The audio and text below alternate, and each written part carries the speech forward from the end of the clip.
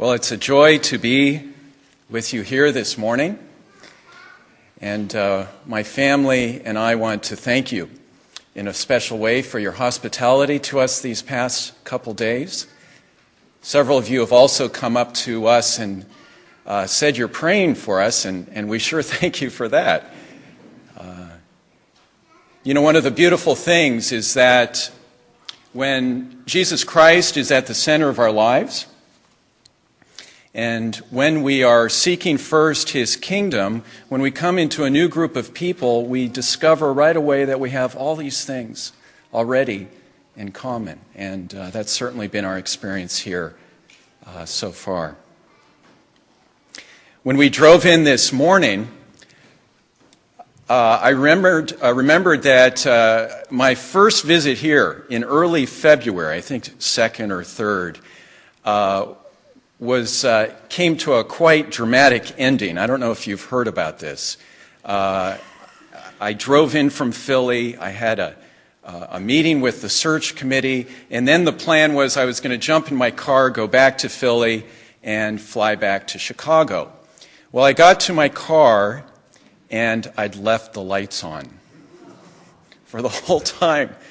And I thought, oh my goodness, and I sheepishly went back to the search committee and had to interrupt their conversation about you-know-who and asked for help. So already we were being church to each other. And Elvin Crable and Jason Cunningham quickly dashed out to the parking lot, charged up our car, and I made the flight. So a rather dramatic first visit to East Chestnut Street. Let's pray together.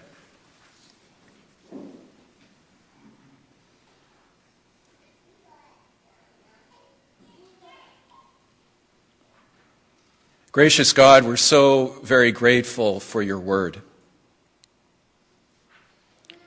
And we're especially grateful that you always have more light and more love and more abundant life to bring to us, to reveal to us. And so this morning we ask you, as we've already been asking, for your Holy Spirit to break upon your congregation so that we'd not only hear your word, but be empowered to live it out faithfully in our lives together. We pray all this through Christ, who showed us how. Amen.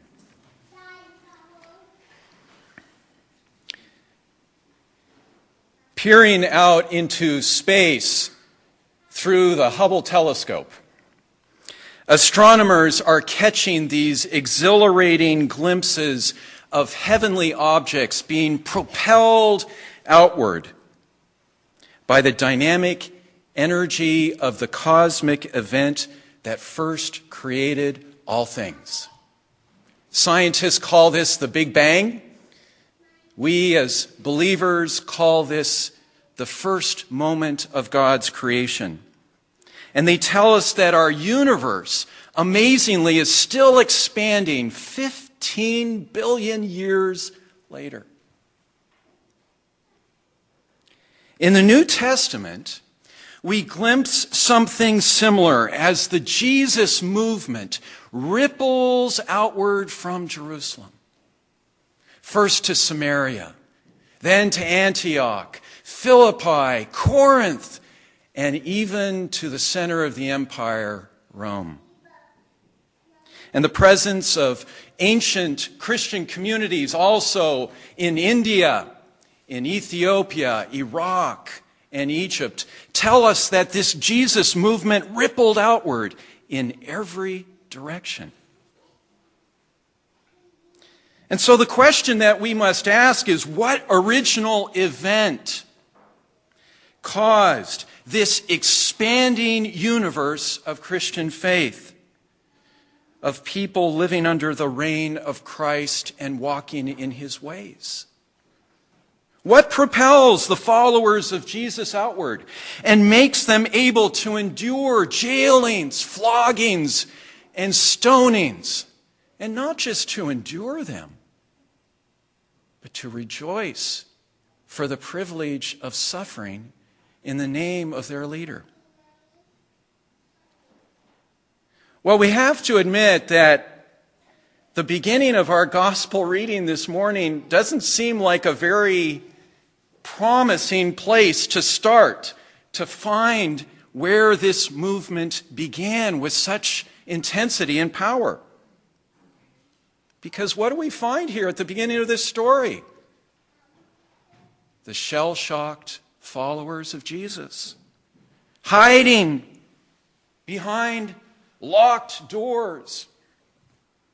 You know, the Roman Empire uses crucifixion to eliminate all challengers to its power and to terrorize anyone who happened to be following them. And when we look at the disciples, we have to say, wow, the cross is working. And we can only imagine the storm of emotions that these disciples are feeling on this first Sunday night. Sorrow. Their beloved teacher and friend is dead. Despair. Jesus' life has ended in total failure. Death on a Roman cross. Shameful. Terror. Are they perhaps next on Jesus's hit list? Are they perhaps next on the Roman authorities' hit list? And shock. Not only is Jesus dead, but now people are reporting that his body has gone missing. Now, our gospel account doesn't tell us this, but reading between the lines, there must be something else, other emotions lurking in that room this evening. Guilt and shame. Does our dear brother Peter maybe flash back to that bold promise that he promises Jesus that he'll lay down his life for him? Or do all the disciples remember how in that Garden of Gethsemane they all fled away? And does Peter remember how he denied Jesus 3 times? And how across the courtyard their eyes suddenly met each other? And Peter fled the courtyard weeping. You know, a few verses after our reading today from Acts 5, we hear about 2 Jewish rebels named Theudas and Judas the Galilean. And in these verses in Acts 5, it tells us that Rome immediately executed them and wiped out all of their followers. Here today, gone tomorrow, mere flashes in the pan of history. And at this part of the story, it seems like the Jesus movement will be no different. That is, until the risen Jesus meets his disciples. The very folks who have just denied and betrayed and deserted him. They must surely expect his censure, his condemnation. What's with you folks? But what does he give them? Peace be with you. Peace be with you. Peace be with you. Not just once, but if you read that story 3 times, because he knows his beloved disciples are going to have a very, very hard time believing and receiving his forgiveness. And then, a week later, Jesus tenderly ministers to dear Thomas, the realist. Touch my hands, Thomas. Come over here and touch my side. And now, finally, we have arrived at the central events, the Easter event that propels the followers of Jesus outward to take the gospel to the ends of the earth. Here we find Jesus ministering to his friends at the places where they are most wounded and broken, just as he still ministers to us in our own places of deepest need as well. Amen? You know, sometimes it's when we're most empty, most undeserving, that we're in the very best place to begin to grasp the awesome scope of God's grace. Our Lord never wastes anything in our lives, even our worst mistakes, even our worst failures. These disciples become such passionate witnesses of their Lord's amazing grace precisely because they have most personally experienced it. Forgiven much. They are not now launched outward to share his saving and reconciling love with the whole world with the same kind of lavish freedom and abandon. You know, I love to imagine the shock waves of understanding and realization in that room as the disciples began to comprehend the implications that Jesus was with them. Their terror and their despair gives way to unquenchable joy as they begin to realize that in raising Jesus, God is vindicating his teachings. God is vindicating his non-violent life. God is vindicating his costly forgiveness and his peacemaking on the cross.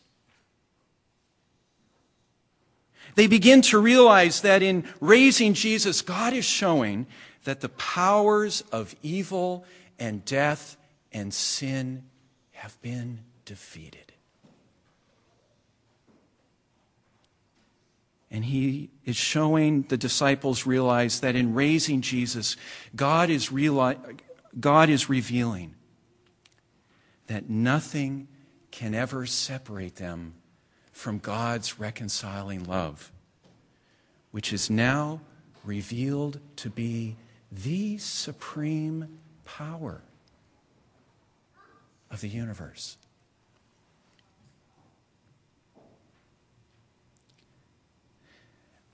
Back when I was a college sophomore, that takes us all the way back to 1982, I stopped in Japan on my way to a semester of study in China, which, by the way, is where Danette and I fell in love when we became teaching partners on SST in Goshen. Before we got to China, I went to Hiroshima and visited the ground zero where an American atom bomb exploded on August 6, 1945. And you can go right to the very spot, ground zero. And we did that, and I contemplated at that very spot. The bomb apparently exploded overhead. But I thought and contemplated about all the death and the fear and the misery and the terror that emanated from that ghastly place. And you know, I was only 18 at the time, so I had no idea that other ground zeros would be happening in my own life as well, also with the same horrifying results. But dear friends, the good news for us this morning is that our scripture readings focus our attention on a very different world-changing event that takes place in Jerusalem 2,000 years ago. From the risen Christ emanates forgiveness rather than hostility and revenge. From the risen Christ radiates love rather than fear. From Easter breaks forth life rather than death. And from the risen Christ emanates the amazing, amazing creativity and courage to overcome evil with good. It's been said that when we celebrate the resurrection, we are standing in the middle of a tumultuous surge of divine energy, as intense as the very beginning of the universe. God raising Jesus is creation 2.0. It's the beginning of God's new heaven and new earth. It's the opening act of God's renewal of all things, including us. Now, before we end, we cannot miss one of the most amazing and crucial parts of this story. In that room tonight, we see our Lord creating a new people, creating a new faith community. Just as God breathed life into the body of the first human being, so Jesus now breathes life into the community that will now be his living body on earth. And we're all a beautiful part of that. And Jesus says, "As the Father sent me, so I now send you." Do you feel the centrifugal force of the gospel? The gospel always propels us outward, beyond ourselves, to others.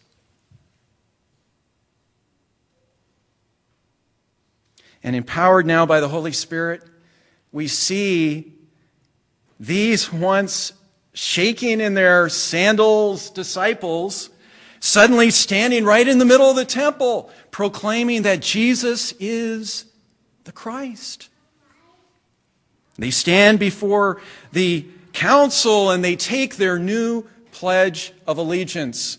We must obey God now rather than any human authority.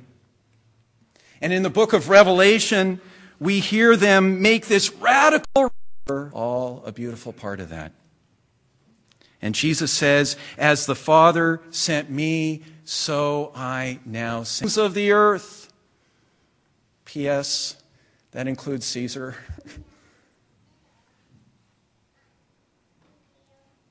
And I saw the other day that 9 out of the 11 original disciples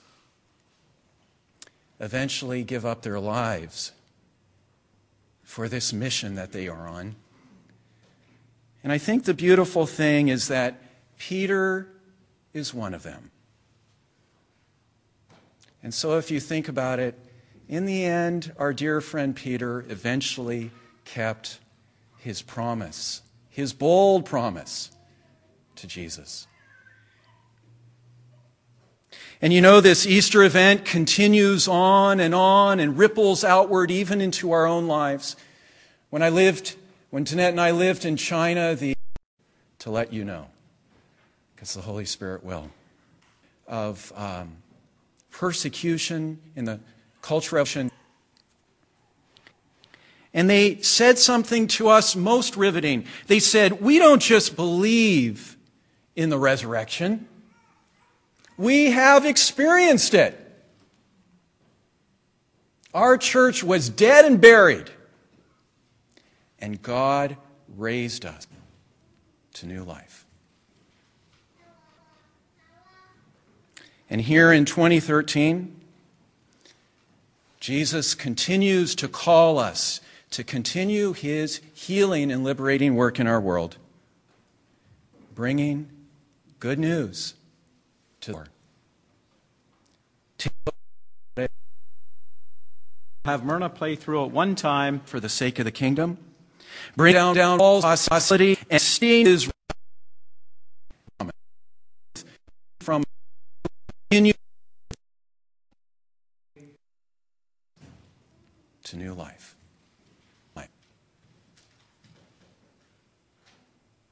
And if you're not sure yet, just ask the Holy Spirit to let you know, because the Holy Spirit will. Our risen Lord sends us out into a world locked up in rooms of fear and terror. And the Holy Spirit gives us the courage to speak Jesus' amazing peace,